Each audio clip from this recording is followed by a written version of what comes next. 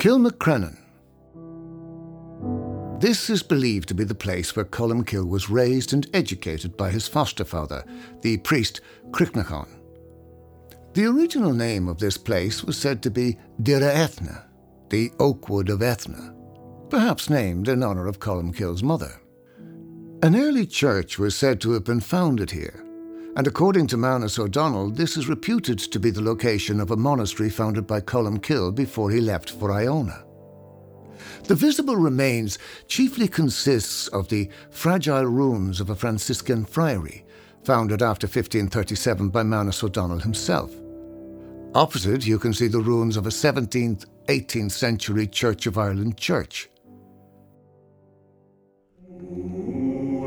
Kilmacrennan is also the place where the religious aspect of the inauguration of the O'Donnell chieftains occurred, before they processed to the Rock of Doon to continue the ceremonies.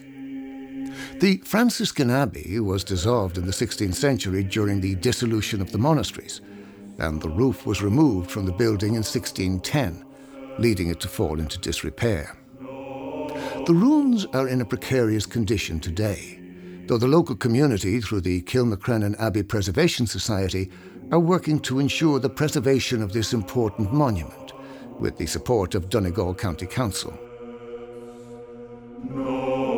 Let us head north now, up the stunning landscapes around Falcarra, to see a small church with a very big cross.